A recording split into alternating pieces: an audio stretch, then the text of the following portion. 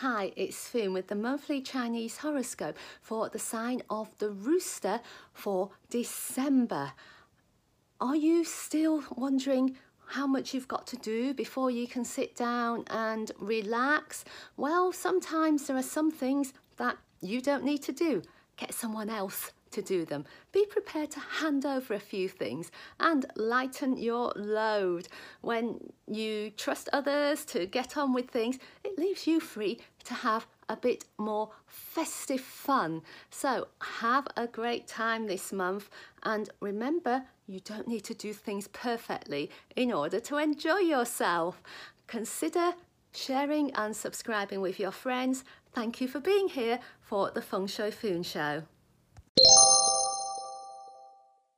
Hi, it's Foon with the monthly Chinese horoscope for the sign of the dog for December.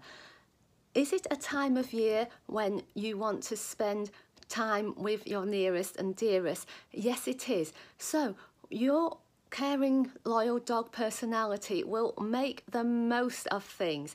Yet it could be that you need to just simply not run around and try to do so much at the last minute.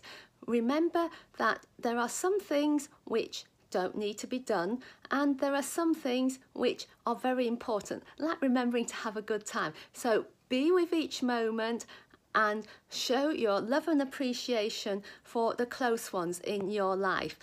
Thank you for being here for the Feng Shui Foon Show. Consider sharing and subscribing, and wishing you all the best for the new year.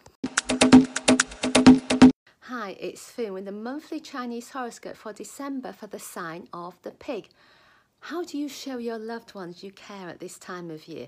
You might buy them a truly wonderful gift, yet you don't need to be extravagant or spend a lot of money. Sometimes those little thoughts can make a big difference. Think about what they would really appreciate when you can show you are generous in spirit and thoughtful. That will matter a lot more than a big figure on the credit card. So show how much you care. Remember to express it with words as well as deeds, and have a great celebration.